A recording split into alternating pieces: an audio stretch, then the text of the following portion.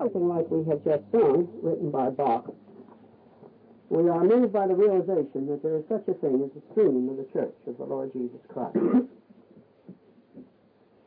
That there is not that which merely appears out of nowhere, not something that does not flow, but whatever else has arisen, to mar that which has been taught clearly from the Bible itself. Yet, nevertheless, there is that which the Church has believed is a mighty and great stream, that which is witnessed in the Old Testament, that which is prophesied in the Old Testament, that which the Old Testament saints of God believed in looking forward to the coming of the Messiah and his finished work on Calvary's cross. The wonder of the New Testament Church, as moved with the love of its Savior, and trusting only in the blood of the Lord Jesus, it was committed in reality and not merely in word to the leading of the Holy Spirit. The wonder of the great rise of the Reformation, based upon the overwhelming acceptance of the Bible as a total authority that stood by itself and not needed human interpretation. And the wonder of the finished work of the Lord Jesus, whereby justification is only on the basis of the shed blood of the Lord Jesus Christ, without human works and without a self-imposed egoism or humanistic trust of man. When we say all this, it is wonderful, and we feel the flow of the stream. And it is indeed real. We must understand that if the Bible is true, those who have died and accepted Jesus as their Savior, whether in the Old Testament or New, washed by the blood of the Lamb, either looking in forward to him or back upon him, that they are now before the Lord's face in glory, praising him. And that it is not just words, not just a pious expression, not something merely to whip up a religious feeling, to realize that when we praise him, whether it's in such a service as this or a large service or whether in our individual personal lives, that we are uniting with the church at rest, the church in glory, the church victorious, to sing his praise. And all fastened upon the wonder of the blood of the Lamb. So Bach could write, glory to the Lamb. And so we sing, and so the reality rests. But having said all this, there is a constant danger which we must face and which we must never minimize, and that is that as we come and accept Christ as our Savior, that these things merely become what we might express as pious expressions in the bad sense of the word, that they might only become a mental statement, and that is all.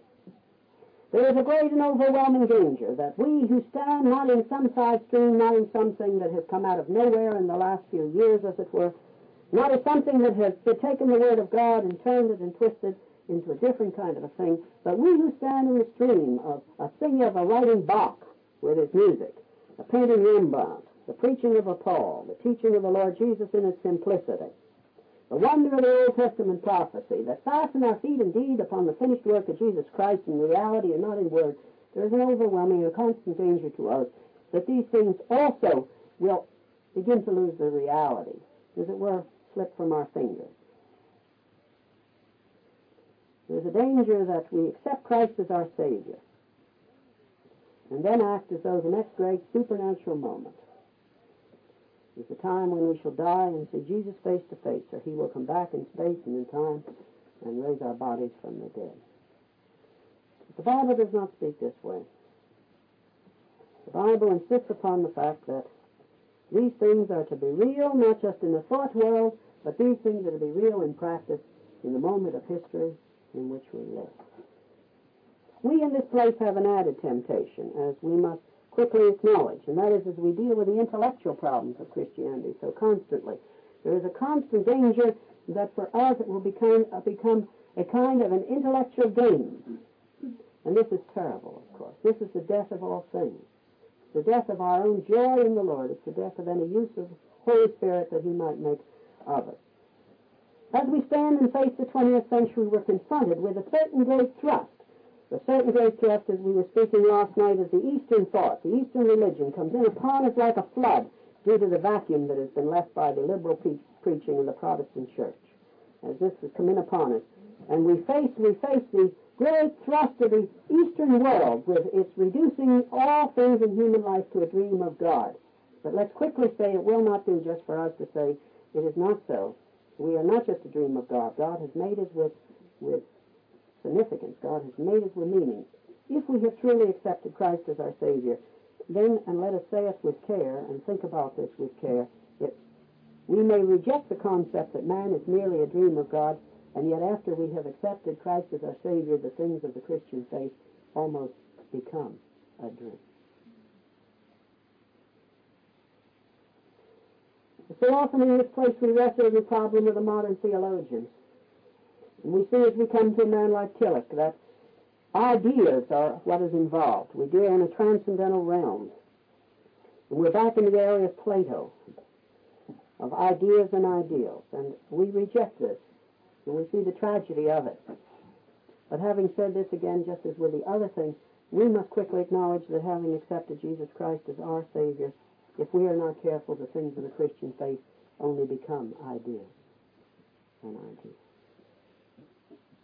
This is our tragedy. There is a double tragedy. There is a tragedy that lets the non-Christian thinking, the non-biblical Christian thinking come in and take over in the intellectual realm. But there is always the danger to those who stand in the place of the stream of the church, the writing of a Bach, the painting of a Rembrandt, the preaching of a Paul, the teaching of Jesus Christ, the Old Testament teaching. Stand upon the basis of the shed blood of Jesus Christ and stand there alone. There is a constant danger to us that in our thinking, in the reality of our lives, again, we will find ourselves only in the circle of ideas and ideas. When we come to the Word of God, we find a wonderful thing. A system presented in the Bible that no other system presents. Of true significance, a true answer to the problem of reality, of space and time. Reality. History. One has only to remember once more the Rubaiyat of Omar Khayyam as he turns away from the thinking of his land and says that this reduces all things to merely a dream, a turning of a wheel upon a wall, a mockery of reality. In contrast, how wonderful to turn to the Word of God, to find it rooted in space and in time and history. That Jesus died, not just as a thought, but Jesus died in space and time and in history and locality. That 2,000 years before, God had clearly chosen the place as we find Abraham led 3 long days' journey to this very, very general situation, as a picture of that which Jesus would do in that place. The reality of space and time history, how wonderful. How wonderful. It's like shaking oneself free from that which is indeed a dream in the night. Shaking oneself free from that which is merely a moment of sickness wherein a high fever would cause an unreality to reality, and that which is unreal to become real. The shaking oneself free from all this to step into the Word of God, rooted in history, space, time, and the hard stuff of reality. But oh, for those others who by the grace of God have come and escaped on one side the false thinking of our generation as it has come out of the West and the thinking of the East. How thankful we should be that we have stepped into this other world, this world of reality, wherein the stuff of life has meaning, and where under the blood of the Lamb of God we can come into the presence of God in our own generation. How wonderful. But let us say to each other gently,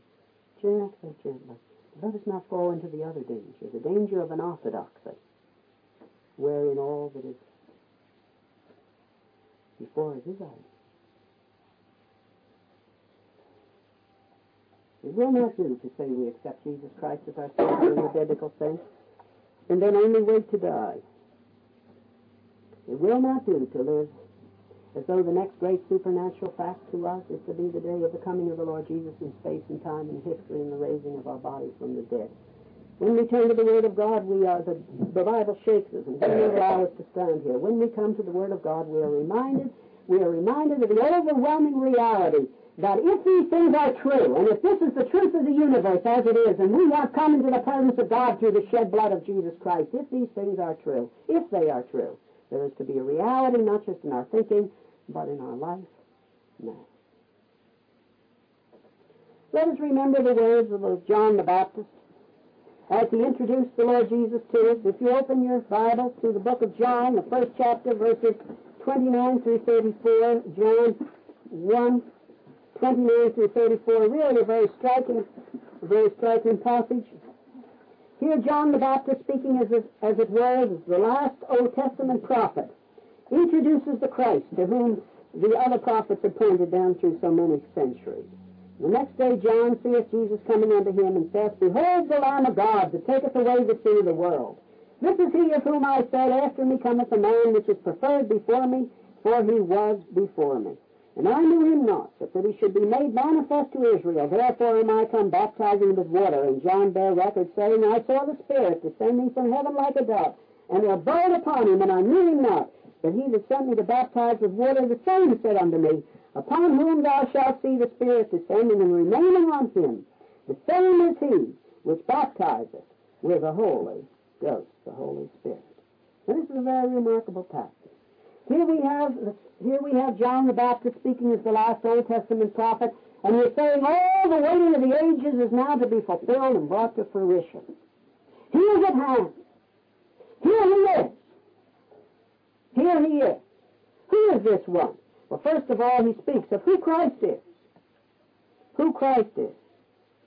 We must see that constantly the Bible insists upon this fact. To fail to remember that Jesus Christ is one of the three persons of the Trinity, to fail to realize indeed that he has existed forever, to fail to realize that he is God, to make him less than eternal God, is to sweep away all the thing that is spoken about him. And yet you notice it does not just say this as an idea, but it brings it down into the reality. It brings it down to reality at 2 points, and not one but two. First of all, the great cry is, Behold the Lamb of God, who taketh away the sin of the world. And as we turn to that which is the scriptural teaching, we find that all else is based upon this. Man has sinned, man is guilty, because God is holy. And consequently, the great cry of the Old and the New Testament, the thing that sets it apart at this point from all the other teachings of the world, is the fact that there is a Savior who comes as a Lamb of God, who takes our punishment, who receives every blow. He is our propitiation, our covering. Well did Luther translate the Old Testament when he spoke of the mercy seat. The mercy seat of God, the covering. One man like Bach writes out of his personal experience with the living God and the living Lamb of God, and on the basis of the Bible. This is the reason he writes, just as we have sung this morning. Thy mortal sorrow and thy life's oblation, the death of anguish, and thy bitter passion for my salvation. All rest upon the finished work of the Lord Jesus. All rest upon the knowledge that he is the Lamb of God, that great prophetic utterance that came from no lesser place than the Passover Lamb, speaking down through the Old Testament. Jesus Christ, the Lamb of God, Christ our Passover, sacrifice for us. While we're enemies, he died for us. All rest upon this. Oh, and not just in an ideal realm, and a realm of idea, but in the hard place, on a cross that was there. A few years ago, if one would say, do you believe that Jesus died? This is all one had to say. Today, because of a flood of a different kind of thinking, one must ask, do you believe Jesus Christ died in history, in space, and in time? Reality. The reality of the sin of which we have committed, the reality of the holiness of God, the reality of the judgment of God, the reality of the flaming holiness of God and the flaming judgment of God, but the reality of the shed blood of a Lamb of God on Calvary's cross, executed in space and time and in history, and that when we accept him as our Savior, at that happy moment when we do so, that he takes our sin. He becomes our atonement. Again, as Bach wrote, alas, my treason Jesus hath undone. My treason against that personal, infinite, holy God who is there. And it would be wrong to spend too little time on this great cry this morning, Behold the Lamb of God who taketh away the sin of the world, because all rests here. But really, I would carry you on this morning. This is only the first thing. John says something else as well. John says something else as well. It is, behold the Lamb of God who taketh away the sin of the world. But John does not stop there. John goes on and he says that the one who is going, you're going to see the Spirit descending upon him in the 33rd verse and remaining on him. The same as he which baptizeth with the Holy Spirit. This is the second word. The first word, a final introduction from the Old Testament prophecy, spoken by John the Baptist, is, behold the Lamb of God who taketh away the sin of the world. He's at hand in space and time and history to die for those who will accept him. But his word is just as final, and he will baptize you with the Holy Spirit. Oh, the great danger of those who veer, if we may say, off into some liberal form or some other form. The great danger is to minimize the absoluteness and the uniqueness and the finality and the historicity and the completeness of the first. Behold the Lamb of God who taketh away the sin of the world. But those of us who are born-again Christians through the grace of God and have accepted Jesus as our Savior, oh, woe to us, but we are apt to minimize the second word. And he shall baptize you with the Holy Spirit. When the Holy Spirit descended upon Jesus Christ, which is linked here to his baptizing those who accept him as Savior with the Holy Spirit, this was not just in a thought world, but actually there was a manifestation of this in the historic world. The place where Jesus was baptized was not in some heavenly thought. It was down at some place by the riverside, some place at a location of time, wherein it had not occurred a few moments before, and now it occurred. Not at another place, even a mile away, but right here, some place in history and space and time, in our real world, there was the baptizing of the Holy Spirit came upon Jesus Christ as he began his public ministry. But oh, don't you understand that also at Pentecost, as the Holy Spirit came, it was at a moment. But this is not to be now, in our thinking as Christians, pushed off into some other realm. It's also to be in my present life. As surely as the baptism of Jesus Christ was at a place of space and in time and in our real world, our space-time framework, so also the reality of being indwelt by the Holy Spirit as a child of God is not to be pushed off in our mind some other place. It's to be today. The world has a perfect right to turn away from Christianity at 2 points. The world has a perfect right if we present less than that which the Bible teaches. And the world has a perfect right to turn away if it looks to the born-again Christians who are born-again Christians and sees no manifestation in our present life of the reality of the work of Jesus Christ. The Bible teaches that God is a Trinity. Constantly, many are apt to say that this is just a rather unimportant thing. We hear spoken several times of George Bernard Shaw's famous statement that he could believe in Christianity if we got rid of a few of the external unimportant baggages, such as the baggage of the Trinity.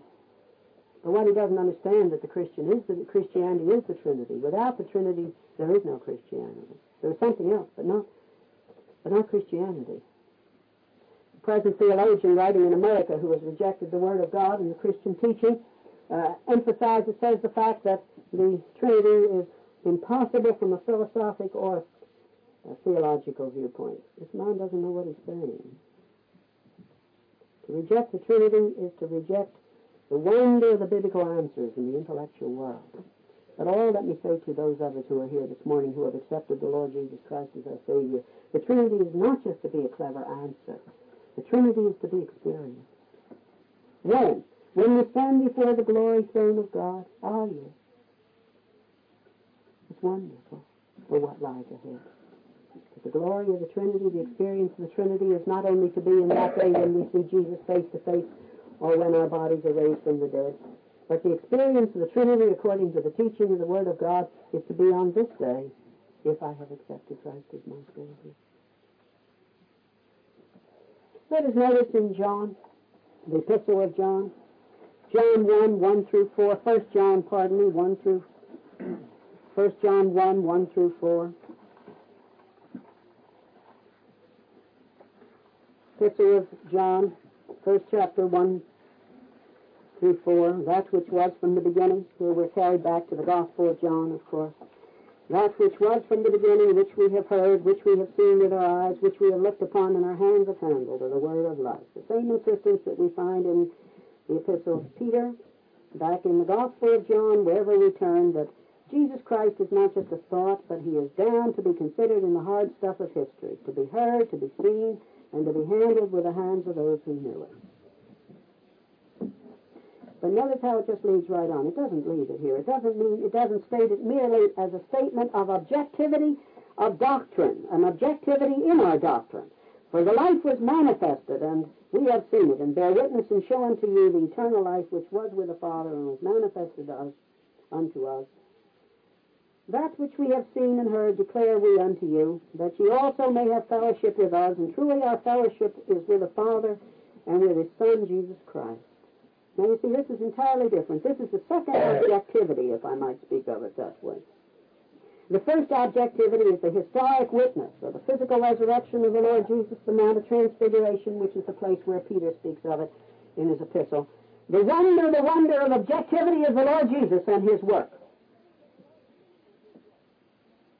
The wonder of the objectivity of the Lord Jesus and his work. But we are introduced here to a second objectivity. It is the objectivity of the reality that there must be, if these things are real, and if they are to be exhibited to a lost and a dying world, the objectivity in the Christian's life at the present moment, based upon the objective work of the Lord Jesus Christ as propitiation, based upon who he is, oh yes, all this objective thing, but also the objectivity of an exhibition, a demonstration of our fellowship with God.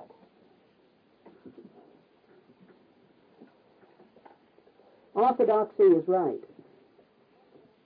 if one understands orthodoxy aright. But orthodoxy must carry on. There are two orthodoxies. There is the orthodoxy of understanding the objectivity of the work of the Lord Jesus, the objectivity of who he is, of thrusting aside anything that would thrust it into less than a specific space-time world. But there's also must be the orthodoxy of a demonstration of our fellowship with the Father and with his Son, Jesus Christ. And then the conclusion here, and these things write we unto you, that your joy may be full. Your joy may be full. Your joy may be full. The wonder of the Westminster Confession of Faith in its shorter catechism, in the first question, what is the chief end of man? The chief end of man is to glorify God and to enjoy him forever. If one states the first half and states not the second, he has not stated the answer, either biblically or according to the shorter catechism of the Presbyterian testimony.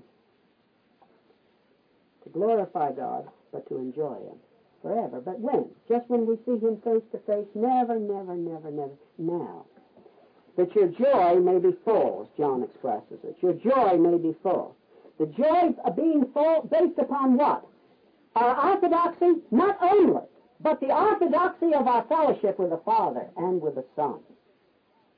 Now then, you notice he states two members of the Trinity. He does not just state it as sort of a vague thing, God, an abstract thing, a contentless thing, God. But he brings it down into the reality of the Trinity, the Father and of the Son. There is to be a fellowship in the Christian's life after we have taken Jesus as Savior. When? Tomorrow, yes, but today, in this moment of our existence, with the Father and with the Son. We are to experience a fellowship, and here it refers to two members of the Trinity, and out of this is to flow joy. Will you have joy merely through orthodoxy? The answer is no. No. You cannot begin until you understand the orthodox teaching, the scriptural teaching, the reality of the history of man's revolt against God, the reality, therefore, man is guilty before a holy God, the reality and the wonder that God the Father loved us and sent the Son, and the Son was willing to come, and Jesus died for us. The reality of these things, and the acceptance of Christ as Savior. But if we merely say these things, and even if they're real to us, and then we do not live in the area of the second orthodoxy, the true fellowship, the experience of the Trinity in the present life, with the Father as it speaks here, and with the Son, and with the Holy Spirit, do not expect joy.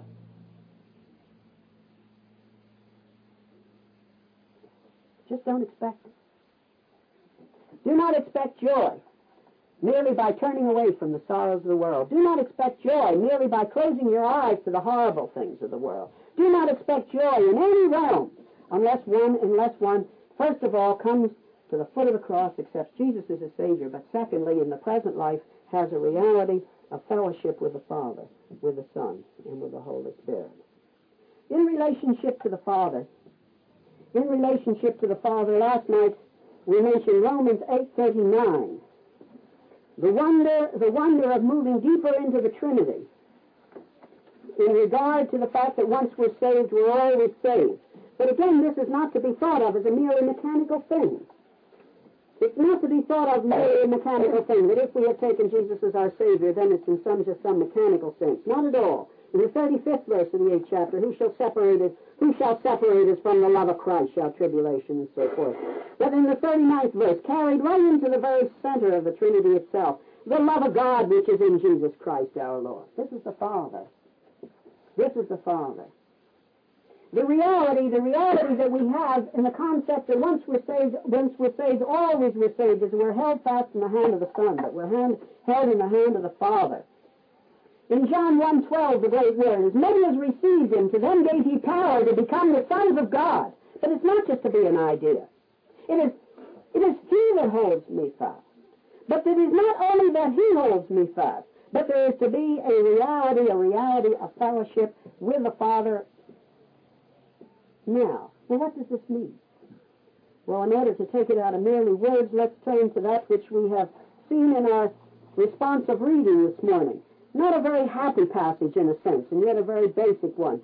And basically, the basis of all true happiness in these areas. In Hebrews 12. Hebrews 12.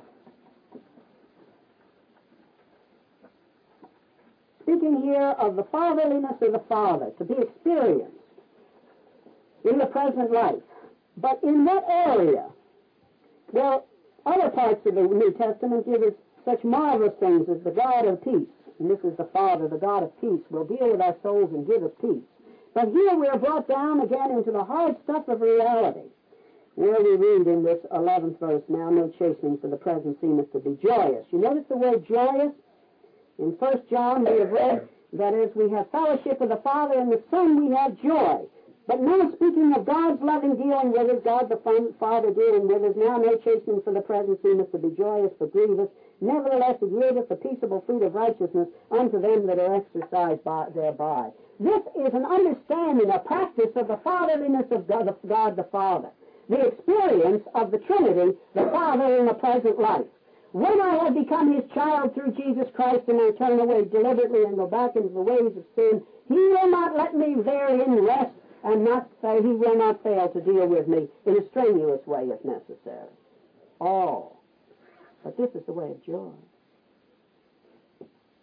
It is not joyous, quite properly here spoken, to be chastened at the moment.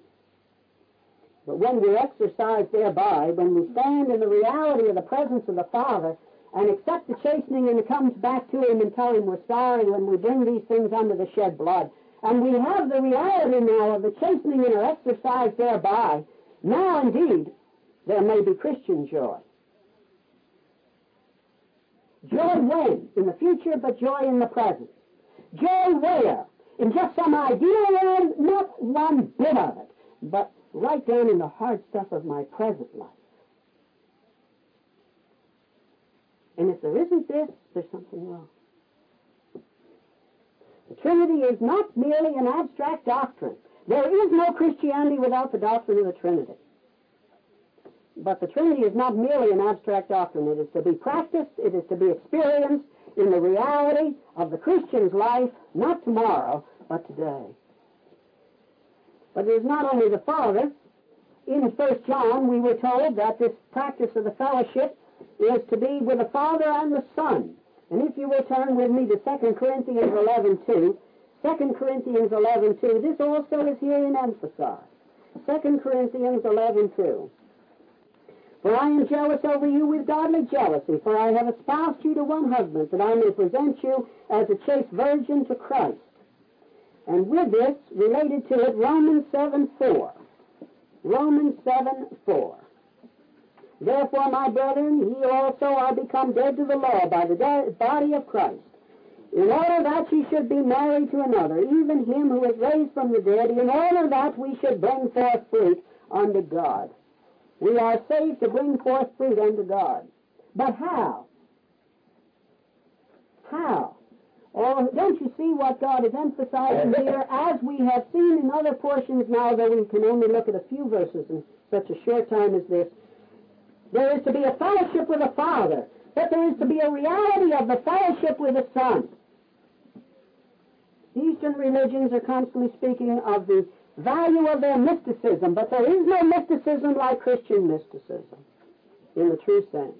The wonder of the fact that without the loss of personality it is perfectly possible on the basis of the shed blood of Jesus Christ to be in fellowship with the Son. Now, the old theological term was the mystical union with Christ. This is not to be merely an idea. None of these things are allowed in the Word of God to be mere abstraction, something transcendental, an idea or an ideal. They're each brought down into the hard space-time stuff of my present moment of life. I am now to be as the bride of Christ. This is not just a thought, this is to be reality, that as the bride gives herself to the husband, and the child is born, so we are to give ourselves to Jesus Christ today, tomorrow, constantly. And out of this is to come forth fruit unto God. This has overwhelming practical significance. As I was speaking in our study of Romans in Lausanne the other night, in our class there is something faulty in the Anglo-Saxon emphasis on Christian character. There is something faulty. The emphasis that we tend to have that now you're saved, have a Christian character. This is not the teaching of the Word of God. If you depend on your Christian character, and if we teach our children to depend upon their Christian character, they will fail and we will fail at the moment of test. The Bible does not teach us that now, having accepted Jesus as our Savior, there is something strong in us as a great cable that will bear a great bridge. We reject in our theology the Roman Catholic teaching that there is an infused righteousness. Oh, but let us not try to live then on the basis of that which we have rejected theologically.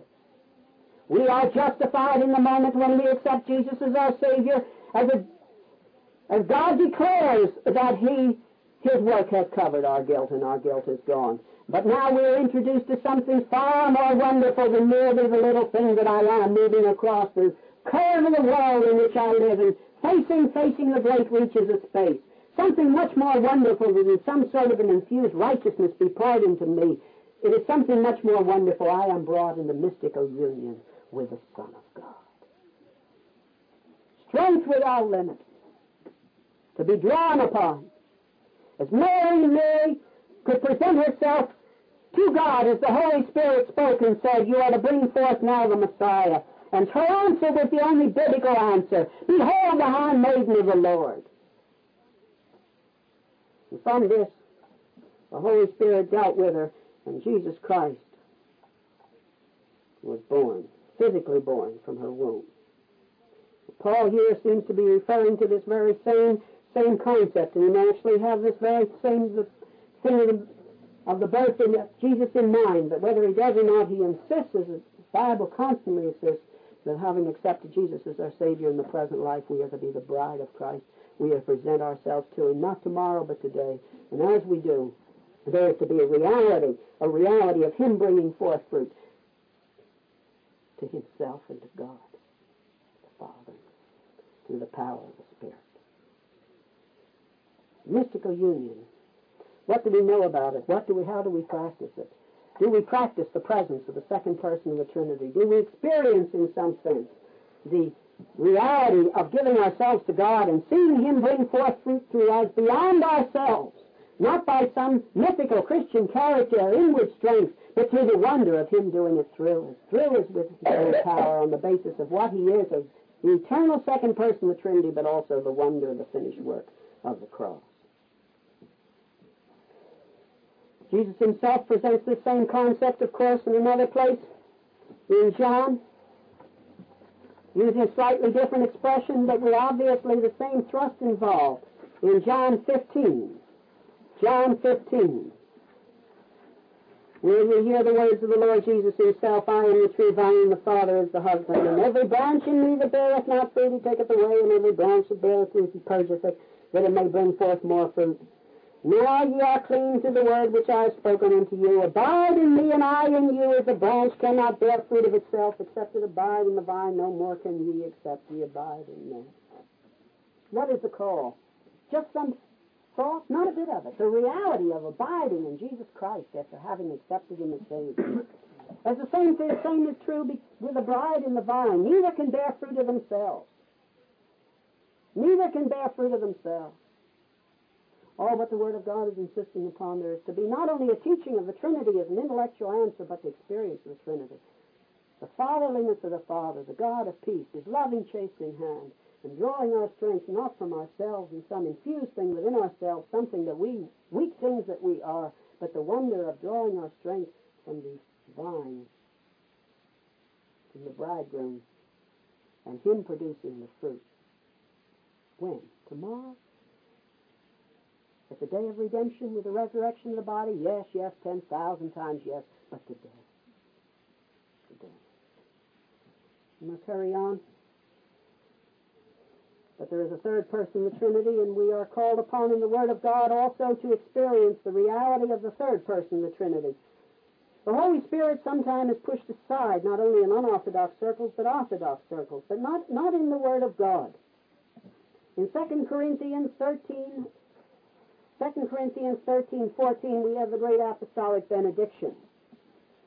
It's usually called the apostolic benediction. Often given in many of the Reformed churches, the churches of the Reformation, that is, at the end of the service. The grace of the Lord Jesus Christ and the love of God the Father and the communion of the Holy Spirit be with you all. Amen. He's speaking to the Christians here. The grace of the Lord Jesus Christ, the love of God, God the Father, and the communion of the Holy Spirit. The communion. As we point out here many times in the French translation is better to the Greek. It's the communication of the Holy Spirit. We have here the reality of the agency of the third person of the Trinity in our present life if we have accepted Jesus Christ as our Savior. Jesus, when he was ready to die, ready to leave his disciples, he was very insistent at this point that he was not going to leave them as orphans. In John 14:16 through 20, John 14:16 through 20, and I will pray the Father, and he will give you another comforter. The word comforter, one way to translate this, may also be translated as the advocate, as the protector, the supporter, the agent of the Trinity. It's a concept. I will give you another comforter that he may abide with you forever, even the Spirit of truth. This is the Holy Spirit, the third person of the Trinity. Not just a thought, mind you, like the Spirit of 1776 or the Spirit of John Bull, something like this, but a person, whom the world cannot receive because it seeth him not, neither knoweth him, but ye know him, for he dwelleth with you and shall be in you. I will not leave you orphans. It's one of the places where the King James translation has translated poorly. Those of you who have other translations, for instance the French, will find it's orphans. I will not leave you orphans. I will come to you. But he tells us how. He goes on and insists on the how. Yet a little while, and the world seeth me no more, but ye see me. Because I live, ye shall live also. At that day ye shall know that I am in the Father, in my Father, and ye in me, and I in you. It's the coming of the Comforter.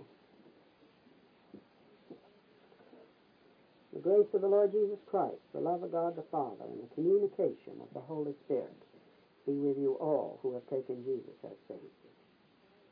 This is Jesus' promise. Paul is not adding anything here. This is Jesus' promise. We are not left orphans. We are not left orphans. In the 23rd verse, and Jesus answered and said to him, if a man love me, he will keep my words, and my Father will love him, and we will come unto him, and make our abode with him. This is related to the 20th verse. The communication of the Holy Spirit be with you all. The reality of the agency of the Holy Spirit dealing with the individual Christian's life, the experience of this, not in some mystical sense of being an empirical experience that cannot have content and does not have content, but the reality of experience of it in the Christian's life. In Romans 8:9, we won't look this up, our time is almost gone, but in Romans 8:9 it's insisted upon that if we do not have the Spirit of Christ, we are none of His. In other words, that each individual Christian who has accepted Jesus as a Savior at a point of history now in the past, with his salvation rooted at two great historic space-time points, the death of Jesus on the cross and the moment of accepting Jesus as Savior. In the present time, we are indwelt by the Holy Spirit. But this is brought down in two passages to a very practical relationship again, just as the reality of fellowship with the Father and the fellowship of the Son is not allowed to be an abstraction but brought down into the reality of experience in the present life, so also the communication of the Holy Spirit is brought down into the Christian's life at the present moment with the greatest care. Oh, what is wrong with the Church of Jesus Christ? Not the liberal Church of Jesus Christ. What's wrong with the Orthodox Church of Jesus Christ? It is a failure to understand, to act upon in faith, to walk out upon the reality of the dealing of the Trinity in the individual Christian's life in the present moment of history.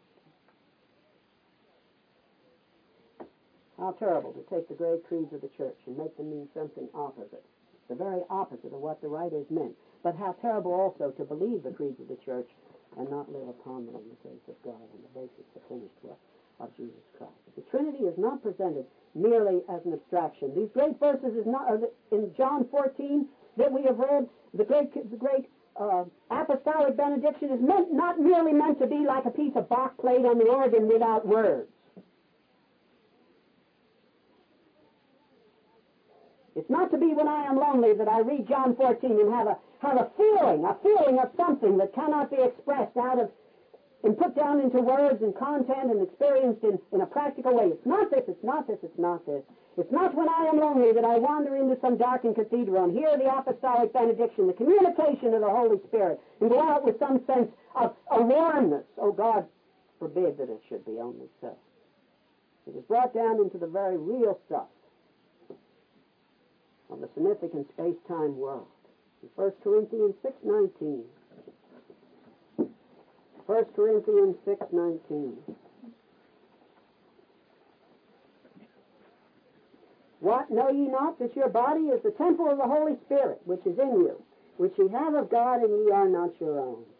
Know ye not that your body is the temple of the Holy Spirit? This is not the church as a unit, it is the individual believer. One will look at the passage with care. It is the individual believer. We are the temple of the Holy Spirit. When? Not just with a resurrected body. No. And even more expressly, in Ephesians 5, and of course any of these passages could have a whole sermon time and more devoted to them individually, but we'll try to draw it not just for an individual study, but to see a bit more of the flow. In Ephesians 5, 15 through 20, and then 21. See then that you walk circumspectly, not as fools, but as wise, written to those who have accepted Jesus as Savior, written for us in our present walk, redeeming the time because the days are evil. Oh, there is a devil. There is an evil one.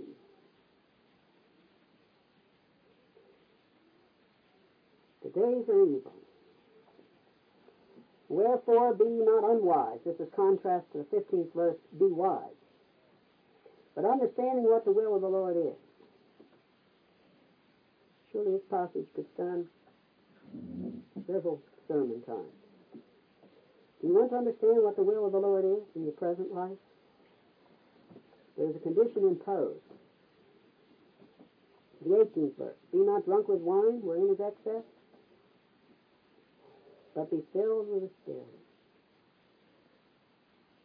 Be filled with the Spirit. To be an experienced relationship with the third person of the Trinity.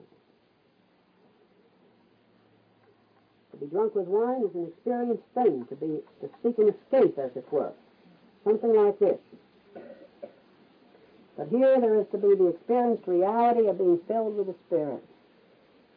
The Spirit who lives within the individual Christian, the third person of the Trinity, the communication of the Holy Ghost.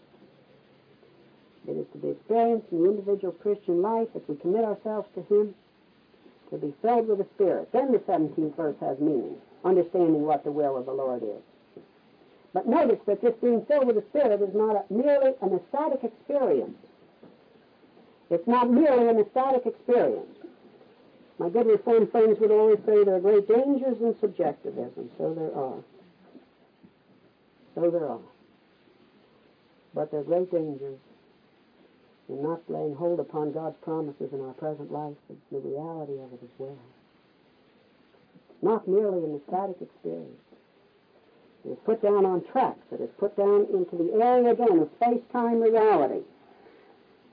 The first result, speaking to yourselves in psalms and hymns and spiritual songs, singing and making melody in your heart to the Lord. Do you remember the speech of John in 1 John we read, that we might have fellowship with the Son, that we might have joy? Do you remember that which is spoken of God the Father in the book of Hebrews, which we have read, wherein we are exercised by the chastening, the love and chastening hand of the Father, that it results in joy?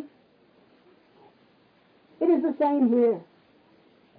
When we indeed come under the work of the Holy Spirit in the New Testament sense, experiencing the reality of fellowship, the indwelling of the third person of the Trinity, the first thing is joy. Joy. Joy expressed. Joy expressed. Not joy just by sort of fixing a smile, but the joy of reality on the basis of the finished work of the Lord Jesus Christ. The joy of fellowship with the Father and the Son, and here the Holy Spirit, the grace of the Lord Jesus Christ, the love of God the Father, and the communication of the Holy Spirit. Be filled with the Spirit, speaking to yourselves in psalms and hymns and spiritual songs, singing and making melody in your heart to the Lord. There's a very great difference between making melody outwardly and making melody in one's heart. These are not the same thing. We can sing the doxology 60,000 times over and not sing it once in our hearts. We can give an outward expression of some sort of peace and have very little inward expression in our hearts. But this is something much more deeper on the reality of the finished work of the Lord Jesus Christ, and committing ourselves to the fellowship of the Father and the Son and the Holy Spirit. There can be a making melody not just outward, from the lips outward, but in the heart.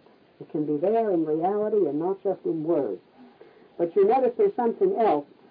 There's something else in the 20th verse, giving thanks always for all things unto God and the Father in the name of our Lord Jesus Christ. I'll not deal with that, though it could be dealt with care. And then the 21st verse, being filled with the Spirit, and these things, experiencing the communication of the Holy Spirit, will result also into something else in a most practical space-time relationship, the significance of history, the significance of our human relationships. In the 21st verse, submitting yourselves one to another in the fear of God. And then the relationships are spelled out. They are not the relationships of a transcendental world. They're the relationships of the 24-hour-a-day space-time world in which we live. Wives with husbands, children with parents, servants with masters, masters with servants, fathers with children, husbands with wives. This is the place to which the Word of God doth bring.